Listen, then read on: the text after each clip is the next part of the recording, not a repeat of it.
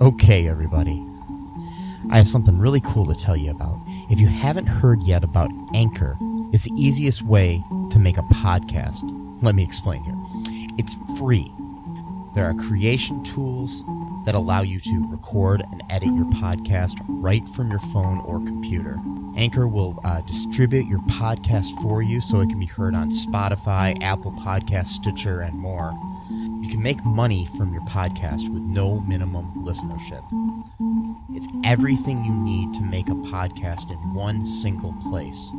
Now, the way that you can do this is you got to download the free Anchor app or go to anchor.fm, and then you can get started. It's really fun. We just switched over recently here at All Too Real 2, and I'm enjoying it so far. So be sure to check it out and let us know what you think.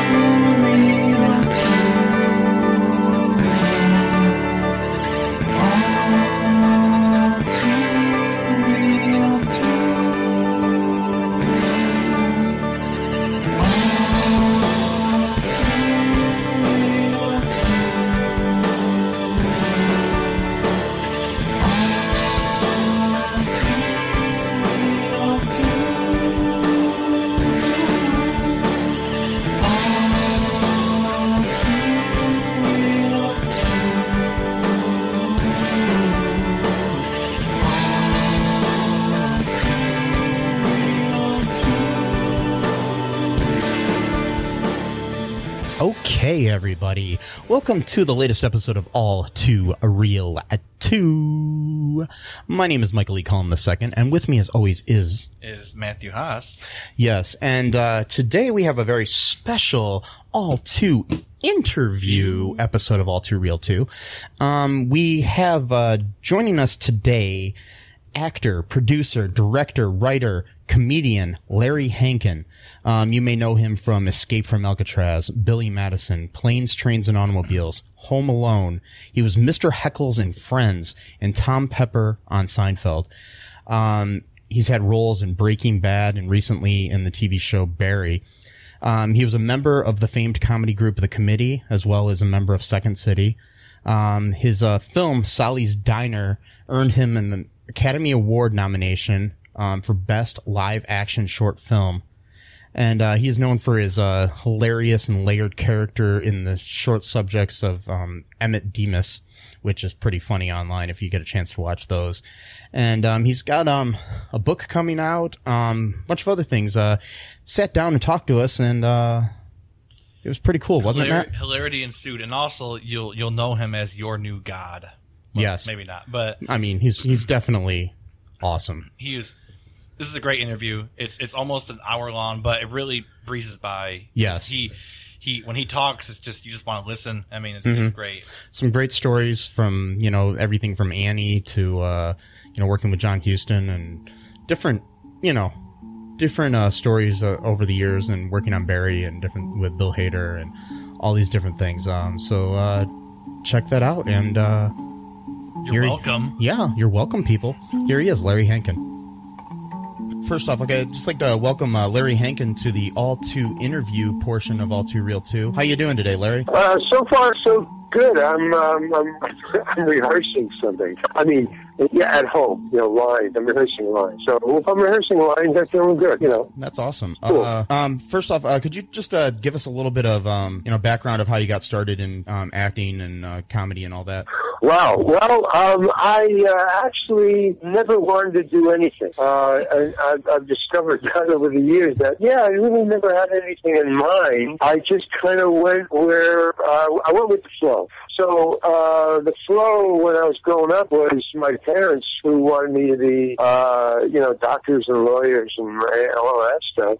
The nearest I could get to kind of going along with that was I went to college to Syracuse University for industrial design because I like to draw. I was always drawing in high school, while the teacher was saying stuff. And so industrial design sounded, well, I could draw. I mean, I never thought about the mathematics of that decision. But yeah, drawing, industrial design. Because they wanted me to go to college, and that was the flow, so okay. And there I joined the theater because those people were kind of interesting, and I liked what they were doing, and doing lines, and rehearsing, and, it was community thing. So that's what kind of got me to that, because I'm, I guess, not great socially, but okay, and that was the way in. So that kept me there, and then when I met Carl Gottlieb, who was in the journalism department of Syracuse University. He later wrote Jaws, all the Jaws movies, as a matter of fact. And we became friends because he was kind of antisocial, too. And so we made a nice pair. He was crazy, man. I mean, the marching band hung Carl Gottlieb in effigy on fire in the middle of the camp. Yeah, he was quite a writer. So we had around so that when we graduated together at the same time, we got a little apartment in Greenwich Village. And so I cleaned duckboards in bars late at night. That was what I did. And he wrote reviewed movies. And so while I was, while I had nothing to do and not much money, I would go to these coffee houses and watch mainly the free stuff, like the Monday night open mic. So I used to watch them guys a lot. And well, I was a funny guy in high school. I could do that. So I started doing that, and lo and behold, I was opening for like Woody Allen and Miles Davis, and it turns out that an outsider at that time was cool. I was talking about drugs and cursing on stage and marijuana and the cops and all that stuff. And so I couldn't get on television, so that was a drag at the time. And so nightclubs started to dry up. So my manager told me to go to Second City, join Second City, because they were doing the kind of stuff I was doing and Richie Pryor was doing and George Carlin was doing. Only I just couldn't take the guff of the audience when they didn't like what you were saying on stage. I mean, it just really bothered me. So I thought, yeah, theater, okay, that's cool. We own the place. That was the kind of thing that I was going for. And the stage was a lot higher than a nightclub. So a nightclub, it's just dance floor. The band is only about, 5 inches higher than the dance floor in nightclubs. And so, and the stage at Second City was at least, 3 feet high. So I thought, okay, I don't keep the bad guys off of me.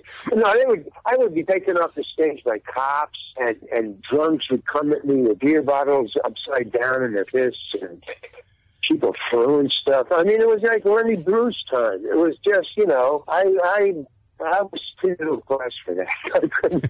No, hey, man, I'm just talking here. Yeah. We're just having a conversation. That's all. That's cool. Yeah. But no, So, and then a couple of us joined, a couple of us went to Alan Meyerson from Second City. We went to San Francisco and started the committee. So that was kind of cool. And so when we were up in San Francisco with the committee, a lot of stars and more important people would drive up or fly up. And in those days, you could fly up kind of round trip for $20. It was amazing, really cool. Yeah, so they would do that just real easy, boom, the cab fare was the killer. But they would see us and hire us to go down and be in a movie or a TV show. So that's how I kind of went down there, and then Carl was meanwhile writing Jaws and stuff, and he had a mansion. So I kind of couch surfed him for a while, and that was kind of cool. And then somehow Penny Marshall, of all people, but yes, Penny Marshall, who was really a funny lady. She told somebody, they said, hey, Larry Hankin, maybe he's down here. I saw him in the committee up in San Francisco. We had a dance thing that was written to Laverne and Shirley, and he looks like a physical comedian. I want to dance with him. So they got me, and then she TV, and the production company got me a manager down there, and then boom, I was in a lot of sitcoms and stuff like that. But really, where I wanted to go is I'm a stand-up comedian. I mean, that's what I am, you know. I mean, so I'm starting to learn how to be an actor because I just pretend, you know, like in the committee, like when you're improvising, Yeah. you know, there's no backstory. You just jump in. You know, so that's what I would be doing, kind of, which gets you by, gets you the audition, and gets you, you know, kind of cool parts, but it's not satisfying, you know, and I wasn't really interested in doing the homework. I was a stand-up comedian, you know. Yeah. You just hang out and you look around, and then you go. I never wrote. In all the time that I opened for Miles or Woody or Kingston Trio or all of the Loving Spoonful, I toured with bands a lot. I never wrote anything. I had these hunks that I would work on and refine, but nothing was ever written down. So that was another thing. I had to memorize other people's words. That was a bitch, you know. So for me, because I was used to just off the top of my head and then refining that, something that you're already there with. So I'm now, you know, writing my own stuff and making my own little movies and stuff. So that's kind of the art, you know. But along the way, it was kind of a lot of fun and very funny, frankly, you know. Oh, I wrote a book, you know, not about it, but that's kind of the result of. I would write these little things while I was doing, you know, I can't remember Seinfeld or any of those, that era, 70s, 80s, 90s. I was writing, you know, and just putting it in a drawer. So now I'm taking all that stuff out of the drawer. And it's interesting what I was writing about. So that's kind of my interest now. I mean, it's funny. It's satire. It's mockery. You know, good old-fashioned mocking. Nothing wrong with that. No.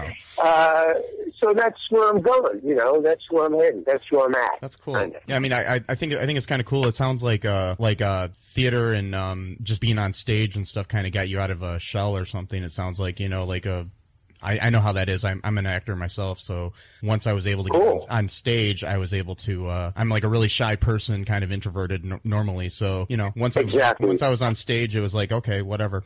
You know, I don't care. Especially when you have that. And then you had other.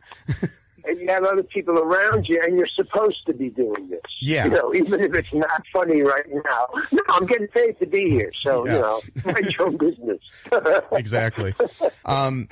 So, what would you say is like your like favorite memory so far in like all of your adventures of in entertainment? Well, when I was in the presence of somebody who I looked up to, you know, like a John Huston or well, there you go. And then when you go, oh, that's why he's who he is. When you suddenly, because I don't get it, you know. I mean, my first meeting of anybody. Not to my credit, it's not cool. I just look at them, you know, oh, hi, how you doing? I don't know background. I don't carry that around. I'm not like I guess I have my own little idols and fandoms. But so, and then later I thought, that was John Huston? Oh, wow. You know, I would have been in awe and couldn't have spoken to him. You know, I'm that kind of person. I was just, oh my God, I didn't know. So, but John Huston, I did. You know, I did Annie in the movie. So, you know, and I had long hair, and I played the dog catcher, and so I kind of knew in the audition that probably they were going to have to cut my hair. I'm a hippie now. My hair was down to my shoulders, and so the first hint I had was, you know, that this lady, the casting director, brought me in front of me. There's no words. I didn't have any words. He just wanted to see me. That was all. And he was in the middle of production, so he was busy with a lot of stuff. And so I was like brought in, and he was on a director's chair. He was looking at the Days Riches on a TV screen while people were building a set or something. So he had no, you know, and so I just brought to him and stood in front of him, and they said, Mr. Huston, here's the dog catcher. And the lady who brought me in, because she was a famous person. I mean, you know, she's working with John Huston. She's casting people. So she's, you know, so she gets behind me and she takes my hair, which was down to my shoulders, and she bundles it up, you know, kind of in our hands. she stands behind me, like into a ponytail, holding it away from my face. So he's looking at me, and he's looking at her, and he says, "What are you doing?" And she says, "Oh, I'm just getting the hair out of his face so you can see what he looks like." And he says, "I'm a director. I have an imagination. Don't touch my actors, please." I thought, that's so cool. That is. And that's the first time anybody ever stuck up for me. You know? And it was John Huston. That's cool. So he looked at me, he said, "Fine." He said, then he said, "Fine." He said, "We fine. Thank you very much, sir." I don't know if he said the sir, but it was like that. "Thank you very much." I said, "Thank you, Mr. Huston." And I was trundled out of his presence. And I thought, okay, that's cool. There's a good guy, man. Everything that I know about him has now been totally righteous, you know. So then when I get on the first day of being the dog catcher, you know, I got my hair all shaved off and everything. So I go into that's what I do. I generally go to the costume place first, you know, and you report to the AD who says, you know, here's where your dressing room is or whatever. And then I just go, where's the dressing room? I want to see my costume. I go there. So I go there, and there's tons of costumes that are literally, and I go, you know, hey, where's my costume? Oh, there he is. He's over there. You know. So I go, oh, I'm the dog catcher. Can I have a costume, please? So he goes, oh, yes, sir. And he's kind of an anal attentive guy. I could just, tell. I mean, and then he hands me this. Are you old enough to remember starch and shirt collars and white collars and stuff? Yeah. I mean, so he gives me a dog catcher's, which is basically a oneie, whatever you call it. You know, just cover. It's very thin coverall in a tan collar. It's a thin kind of cloth, but it's all folded into about a 15 by 15-inch square flat, and it's all starch. It's like a board. It's like he's handing me a cardboard board about 2 inches thick. And I go, what's this? He says, that's your costume. So I try to peel it up, literally. I mean, you know, it's starches. You know, I used to do that to my father's collar, you know. What the hell? It would peel up, and I'd leave the imprint of that, you know, the person. So I was doing that, and I'm going, this is ridiculous, man. I can't even get into this. You know, I'm trying to kind of unfold the sleeves and get my hand up into this. I said, this is ridiculous, man. I'm a dog catcher. I'm catching dogs all day, man. I'm carrying them. This is 1930. I mean, what are you doing? He said, that's your costume. I said, no, I won't do this. I'm not putting this on. No. You know, I'm an actor. I'm standing my ground. I'm speaking for my character. My character wouldn't be wearing this. So he goes, oh, really? I go, yeah, really. He goes, I think we're going to have to see Mr. Huston about this. I go, okay. So he takes it, and he tries to fold it back up with it hard trying to get into it. So he's folding it back, and he's putting it into a little bundle, and he's taking me, you know, like by the show. I'm going because I'm not fighting this. This is, hey, man, this is my stand. So he's my character. You speak for your character. So he's taking me, and now it rained the night before. This is daytime. It rained the night before. So we're out of the end of wherever the hangar. We're walking across, and so there's puddles all over. There's puddles here, but it's drying up. No big deal. We got to there's John Huston, and again, he's looking at the Russians. He's not paying any attention to anybody. And I'm stood in front of him. The guy stands me on it, and he goes, Mr. Huston? Oh, he goes, oh, hello, Larry. You know, welcome to the set. I go, thank you. And then he said, well, what's going on? And so the costume guy says, this dog catcher here, this actor will not put on this costume, and this is his costume. And I said, well, look at it, Huston. I mean, there's starch in it. There's starch in it. I'm a dog catcher.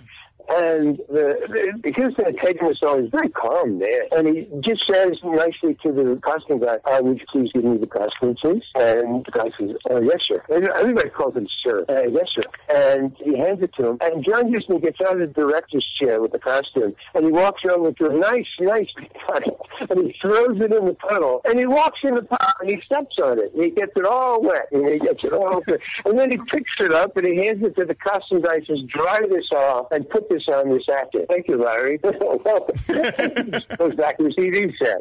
I thought, cool. Now there's a guy. Yeah. There's a director. That's cool.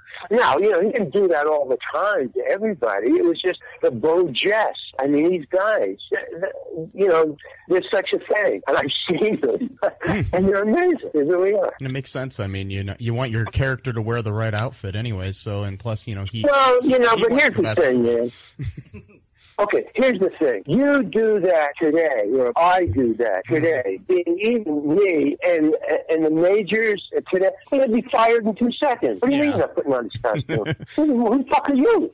I mean, that's all. Thank you very much. And then you get another guy, and I've seen that done right in front of me too. Wow. Thank you very much. And it's been done to me. I mean, yeah, but then there's these standouts where you go, oh, right, okay, got it. Yeah, that's real. And this guy who, everything that anybody said about him is true. Oh, okay. So that's just one. But there's like a lot of, I've had the other way. Here's the exact opposite. It happened to the same guy. Years later, I was doing the committee. So I was part of the committee, and we were famous. We were hired as a group. The committee to be in a movie. Jane Fonda movie. Did about a seaplane, a really cool seaplane. I don't know what it's called.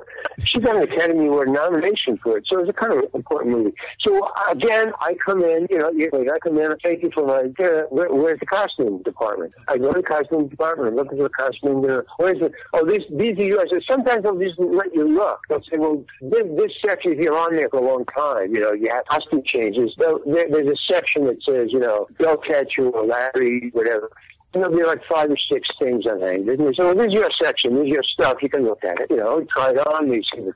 So I'm looking through my stuff and trying something on. And this woman is standing behind me, and she's going, "What are you doing?" I go, "Well, I'm just trying on my costumes." "How did you get in here?" "Well, I'm an actor. I just came in." "You're not allowed in here." "Well, yeah, I am. I just asked those ladies over there." And they go, No. You don't understand. You're not allowed in here. Please leave." I said, No, wait a minute. No. See, these are my costumes. I'm going to put these on. She says, "No, you're not going to put these on. You're fired." I go, whoa, what's going on? Who are you? She says, "I'm the producer of this movie. You're fired." And she walked away. And I go to these 2 ladies who said, "Yeah, your costumes are there." I go, who was that? And she said, "That's the bitch of Hollywood. That lady is known as the," and she was, and she's famous, and she wrote a book that she was producing this movie along with her husband. And so I go, "What just happened?" She was gone. So I go to Alan Myerson, who's the director of the movie, who is the director of the committee. I go, "Hey, Mayor, I can't, you got to get in your costume. You're going to be in the next scene."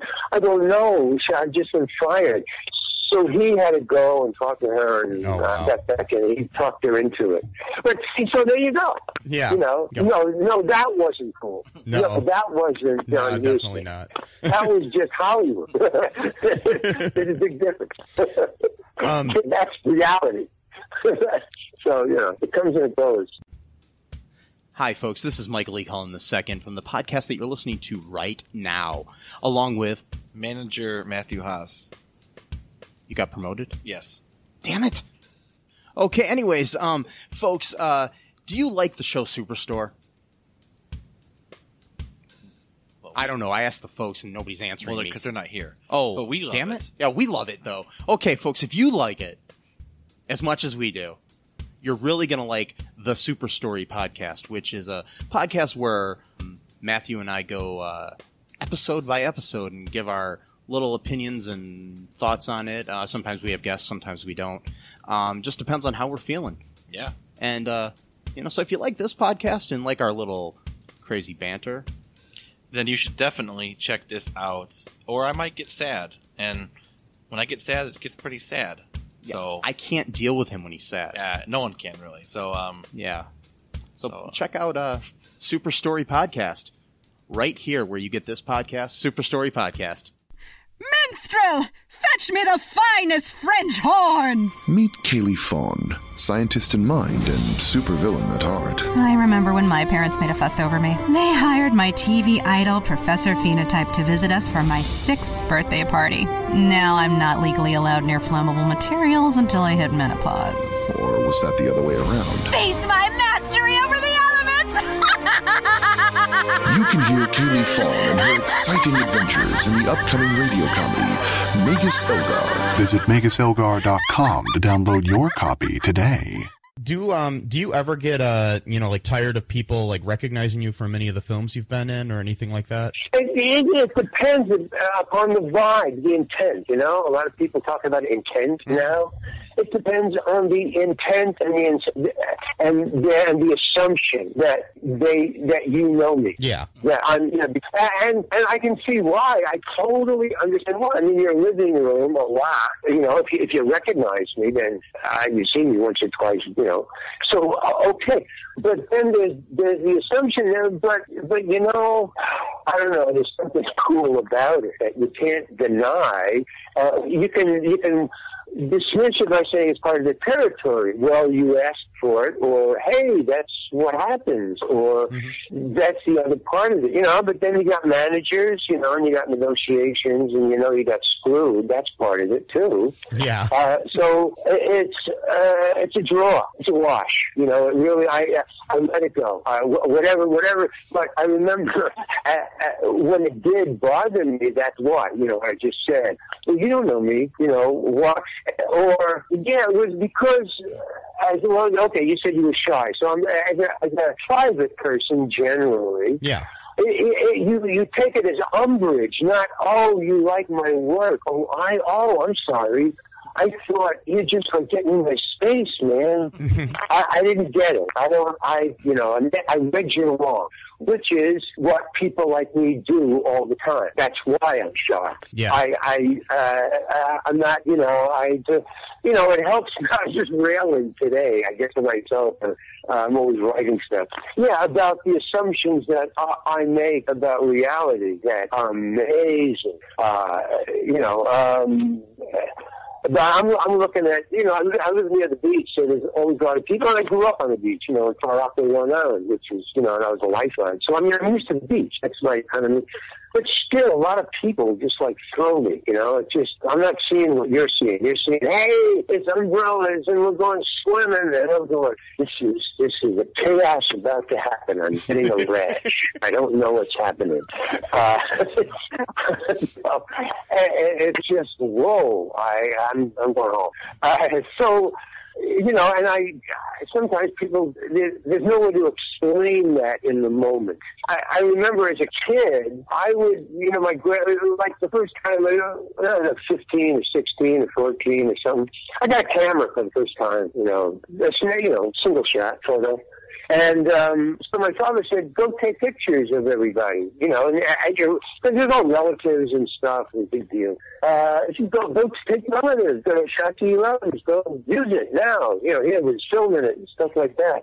So I said, wow, take pictures of all my relatives, and that was the people I knew. So I had an idea that, okay, I will take pictures of all my relatives, which were quite a bit, putting food in their mouth. That was my assignment. So all the pictures of all the relatives at my 13th-year-old birthday was of relatives putting food in their mouth. And when my father, went to the whatever to get the things developed, he goes, what did you do? What is this? I thought you said to take pictures of the relatives. Yeah, but they're all eating. This is embarrassing. I can't show these pictures. They want to take pictures of their party. What do you... So I knew, okay, I'm an outlaw for sure, man. I can just sense it just from what I see and what my dad sees.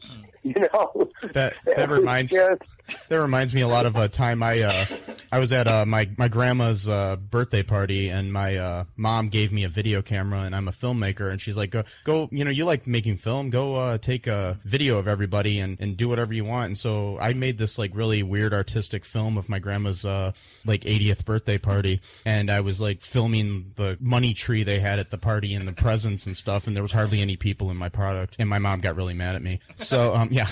So I understand where you went. So, you don't give creative people a license, Yeah.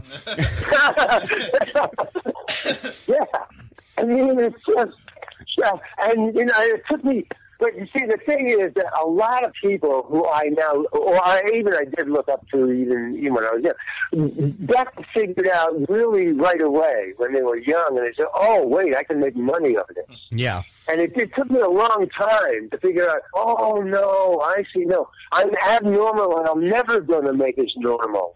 But I can make a lot of money off of it. Okay. It's just, but it was the business stuff that, just kept me at arm's distance. I don't know, But, yeah, but it's just cashing in on it. It's just, and finally when you get there, actually, as an improviser, that's what I was doing. I was just, taking shots of human beings, putting food in their mouth, and that was called Second City and, the committee. just mocking. Hey, this is my species, man. That's what I was complaining about today, about my species is frightening. I mean, we're the only animals, we're carrying around bombs in our pockets. What is that? What are we doing? What if that's not us or them or black or white or red or green? That's up or down. That's not spaceship Earth. That's tenement Earth. We're living in a tenement now. And the rich people are just on top throwing the garbage out the top, and the people at the bottom. It's top and bottom. Yeah. It ain't you and me. It's top and bottom. So I'm just nothing is all I can do. I've until watched the apocalypse. So I've been watching some of your videos that are online of Emmett Demus and things like that. Those are cool. Those are pretty funny. That's me now. Oh, cool. Yeah. Good. Thank you. That's all I can do. That's all I can do. I love the use of the name Emmett. My grandfather's name was Emmett, so I just anytime I hear that name, I'm happy with that. So. Cool. Yeah. Emmett Kelly. Yeah. Emmett Kelly too. That's probably where it comes from. Yeah, the clown. Yeah. So I know there's kind of like almost like a resurgence of people probably recognizing you due to like Hulu and Netflix with Seinfeld and Friends. I know a lot of people watch Friends. I've probably watched every episode of Friends about 12 times myself. Wow. I don't know. It's something I put on in the background when I'm cleaning the house or whatever, So, yeah.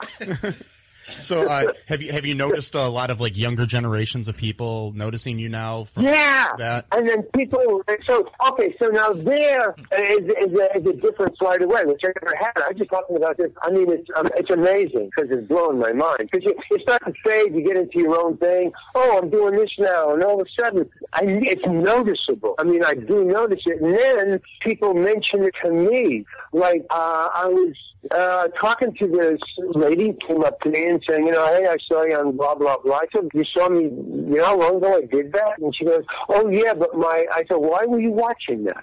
And I said, well, my daughter, I just was friends. I said, but you're not like a teenager. What?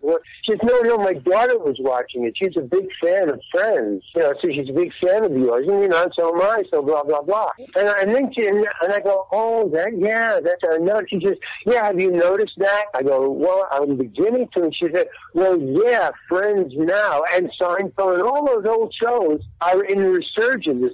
It's not me. It's, but it's a tsunami, and I'm, a cork. And it's cool. Mm-hmm. And so, yeah. But I noticed I'm getting invited. Here's where I noticed it. I noticed it in like Comic-Con and ChillerCon, where I get invited to sign autographs. That's you're an old timer. That's when you're like the antique show. You are what somebody has brought in. It's really weird, man, because the time is being collapsed. It's like I'm in show business like it's dog years. It's like 7 years is what you get now. You're famous and gone, and famous again, and that was like 3 months ago. I just started, and now I'm at Comic-Con signing autographs. Okay, cool. So it's really interesting. But that's where I noticed it. I was being invited to autograph shows where I've never been invited before, and I'm looking around at the other people at the other tables, arena. I'm looking at all the other people who are signing autographs, and I'm like, gee, these people are old timers. And I'm going, well, I'm here, so I guess.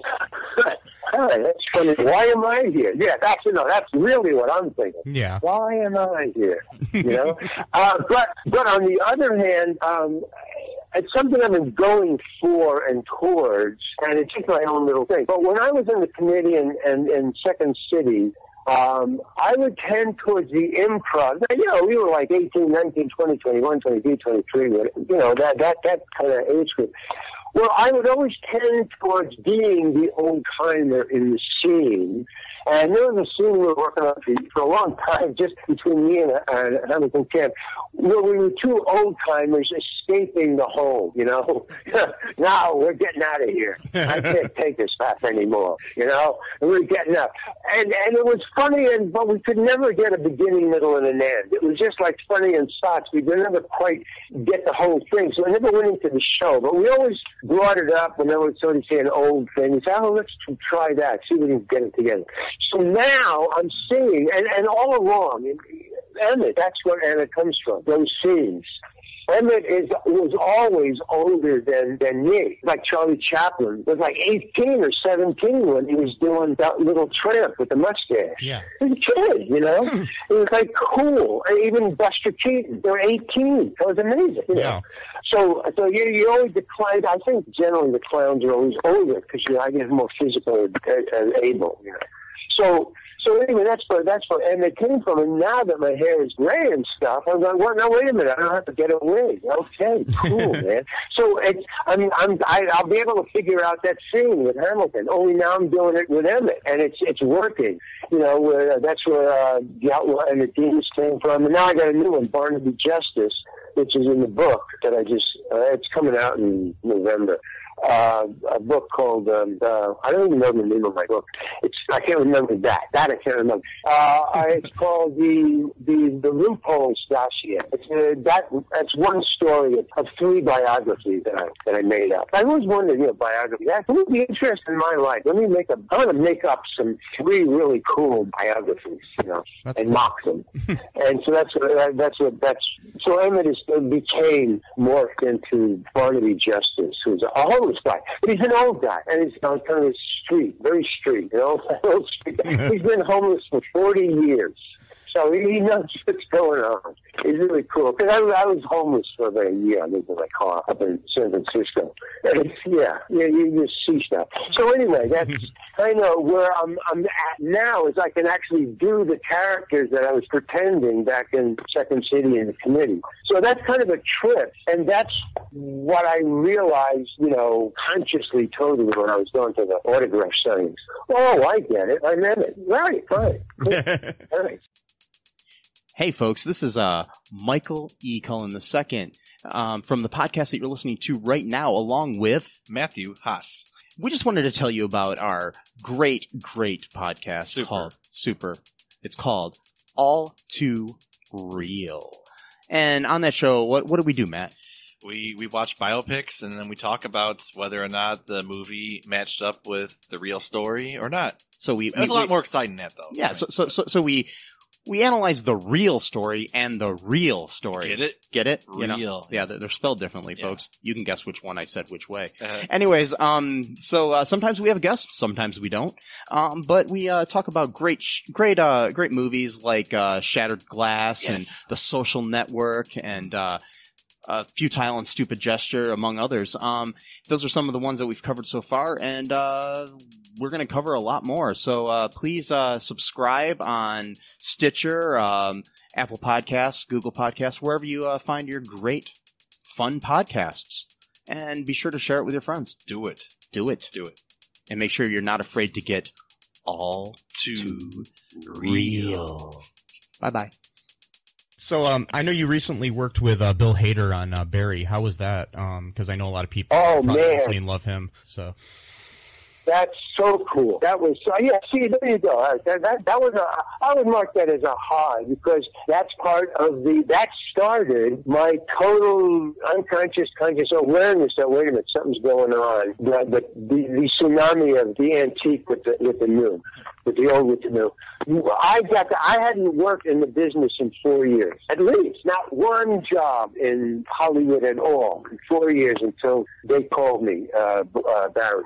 So that was out of the blue, because I was doing my own. That's when I was filming the Outlaw and the Venus. I made 3 of them. I made 4. Then I made another one. I was just shooting my own movie. And getting low on cash, so I thought, wow, thank God. But anyway, so I went there, but it was all different than what I had left behind. And I guess the reason I left was I had done, I've been here and I've done this. There was nothing more here. It was like old hat. I just wanted to go away and, okay, I learned what I needed to learn. That was my college years. Now let me see if I learned anything. And then Barry called me, and that was so professional. And the great thing was everybody there I admired. I mean, I admired Bill Hader. I admired his writing, producing partner. I admired the crew, the cinematographer, the costume people, because everybody was on the same page, man. That was so terrific to be around. Everybody. I mean, even when I didn't know what was going on, I didn't know whether what I was doing was right on. It turned out it was. In other words, it was kind of like, no, these are my people, finally. I mean, not in any kind of social, but professionally, this is my humor. These people get what Bill Hader gets, what I get, what I like, what you guys like. This is what I live at. This is what I would watch. I finally am in the show where I like what I want to see this show. That's what I was thinking. Yeah. What I was doing. So that's kind of, so that relaxes you. Like, I'm among people who will allow me to be what I'm going to go for. And it turned out that what I was going for was not what Bill Hader had in mind at all. I mean, that was spoken about after I did it. Oh, wow. Not before. Yeah. But they liked what you did. Again, see, that's the Bo Jess. That's the Bo Jess of the producer, the director, the writer. And they're all 3 are the same. They all work together. There's 2 guys, Bill and I don't know what the other guy is, but he's brilliant. They wrote it a whole different way, and I came up with that because I'm not an actor. I'm doing an old guy. From the committee. That's what was in my head. Because here's why. Yeah, I mean, I was talking about this to an actor the other day, a real actor who's making his living at it, and he wants to be an actor, and that's what he does, and that's what he is. And it doesn't matter what you're thinking, as long as you're thinking something. It's what the audience thinks you're thinking. Exactly. That's where the acting is. Mm-hmm. It doesn't matter if you think you're thinking about what the story is about. If they assume that you're thinking, that's good enough. Mm-hmm. That's what's so great about it. So anyway. With Bill, so it was the first time I was making a backstory. I'd never made a because I'm a committee taker. I just read it and go, yeah, okay, I'm going to go out on the stage. Just memorizing the stuff. I know what gets me, that's the hard part. Anyway, so I thought, okay, I made up his backstory, whatever, old guy, and his backstory. And I come in and I do this part. And Bill Hader loved it because he never said one thing to me. They never gave me any kind of direction. He just let me do it. And I thought, well, I guess I'm doing something right, or I don't know what's going on, but I just keep doing it because I don't know how to do anything else. And then later, Bill or somebody, somebody important that I thought was, I think it was Bill. That's not how we wrote it. But I said, well, why didn't you tell me? He said, no. We wanted you to do what you were doing. And I go, oh, cool. He said, yeah. I said, yeah, because I can do it again. I went, no. It was fine. So that's what I it was just personal, just off on the side. But, okay, that's what an actor, I think, wants. And they said, okay, I'm telling the story you need to tell in my own little way. I'm not getting in the way. I'm not getting fired. That's where I'm at, just move it along, tell the story. And the fact that it wasn't what they had in mind, but that's why you hire good actors. Because generally, if they're really good, and that's what the good actors do, they come with something you didn't have in mind. That's why you hired them. Not to do exactly, except for, I hear Spielberg wants you to do what he had in mind. Yeah. That's the struggle back. I hear now, I hear David Mamet's like that, too. Job too. Yeah.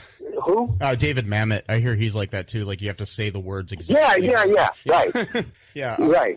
But see, that's the part of the gig too. I mean, it's nice that you get the Bill Haders, or you're doing it the way they saw it. But my agent a long time ago, one I used to have, he said a very important thing to me. He said, Larry, there's two ways you get a part. You either walk in and they are looking for you, it's yours to lose, or they are not looking for you and you change their mind. That's it. He says, and they're not looking for you. So there's your assignment. I said, okay. I said, cool. As long as I got so that I can work with that. You know, at least I'm not going in stupid, you know? I got something to work with. And so, but I always remember that. Okay, man, just, you know, because you're not, here's what saved me in time. It saved me trying to be what they wanted, what I thought they wanted me to be. That's a waste of time, you know? Because I can't do that. Some people can. I guess that's what actors do. I'm not an actor. I'm a stand-up comedian, you know? I pretend, you know? So, you know, but I'm learning. I'm willing to learn. I mean, I'm not putting it down. It's a great craft and way to do stuff and tell your story. And it's just there's work that goes into it, you know. And I wasn't. You got to be willing to do the work. You know, that's kind of a no-brainer there. No-brainer is you got to do the work. Yeah. And I think a lot of actors are just doing what you're saying, pretending. I mean, it's not like really, you know. I don't think there's people more are to so it. sensitive. Yeah. Well, rescue. I think that was the other thing. That's the other. I mean, you got to know where you are. Mm-hmm. You know, I mean, in the scene, you got to know that. But you can't act because they see you acting. You, the audience. We see what you're doing. You're not there. I see it. I mean, people read body language like it's their second language, which is probably their first language. Yeah. I mean, that's why it's movies. Mm-hmm. I mean, they say, you know, yeah, come on, man, either be there or go away. I get bored. That's not a good thing, but I get bored very easily. You know, that's why I probably can't memorize lines. You know. Yeah. Yeah, I read it. I know. Yeah, I read it. I saw it. Oh, I got to memorize it. Like, okay, cool. But but as an actor, yeah. But I grew up watching Charlie Chaplin. That was fascinating. And the reason that I watched Charlie Chaplin was I wanted to find out where Mr. Chaplin was. That's why I was fascinated with Chaplin. Yeah, he was funny, but I thought I could never do that. I mean, he was doing impossible things with his body and his funniness and his budget and his pictures and his framing. No, but I wanted to see where Charlie was. And I was, you know, I had this little thing you wheel, a little 8mm and a little toy, reel to reel and Super 8 and stuff. And I would stop and freeze it, and I would just look at it, and I would try to say, well, where is Charlie Chaplin? You couldn't see it. In other words, he was totally in that character, man. Even if you took his costume off, he was still the little tramp, just in his body language. And I mean, and that's why he was so hypnotizing. So plus, I mean, he's a genius. Yeah, that too. But that was part of it. So yeah, it's lessons way, and still be there. Lessons way more. Anyway, that's the only way I can get into it. You know, as a person. So do less. Yeah, before we let you go, what advice would you give anybody that's young and starting out as an actor or a comedian or director or anything? It was to mention people, you were nominated for an Academy Award for Sally's Diner, which was awesome too. That was a great movie. But like anybody that's trying to get into the business, I mean, you know, not necessarily for fame and fortune, but just wanting to do the craft. Be at the right time, at the right place, and be really cool. No, I mean, there's no. Yeah.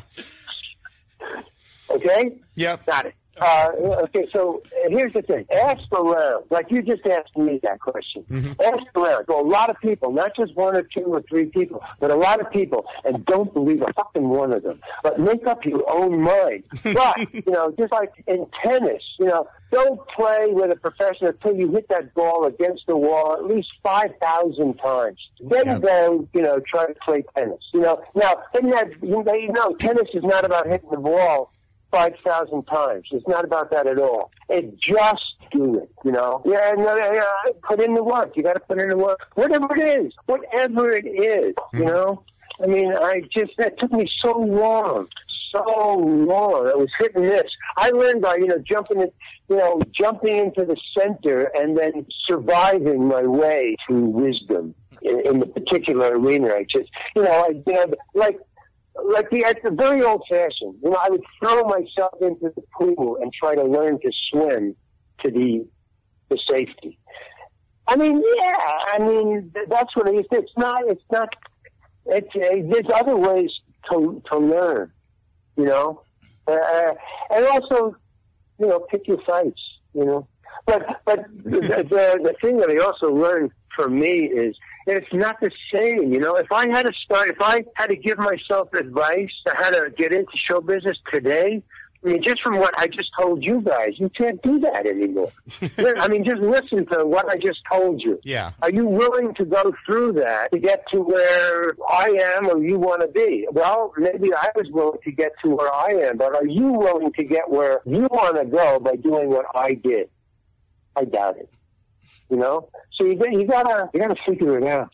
That's good advice. I mean, you can't just jump in and expect to be given a role on a show. I'm going to Hollywood, and I'm going to be famous. Hey, some people are born doing it, and some people have it kicked out of them, and they got to learn it all over again. Mm-hmm. I mean, it's just, you got to, man, you can go on, Yeah. Hey, let's see, you just opened up a can of worms.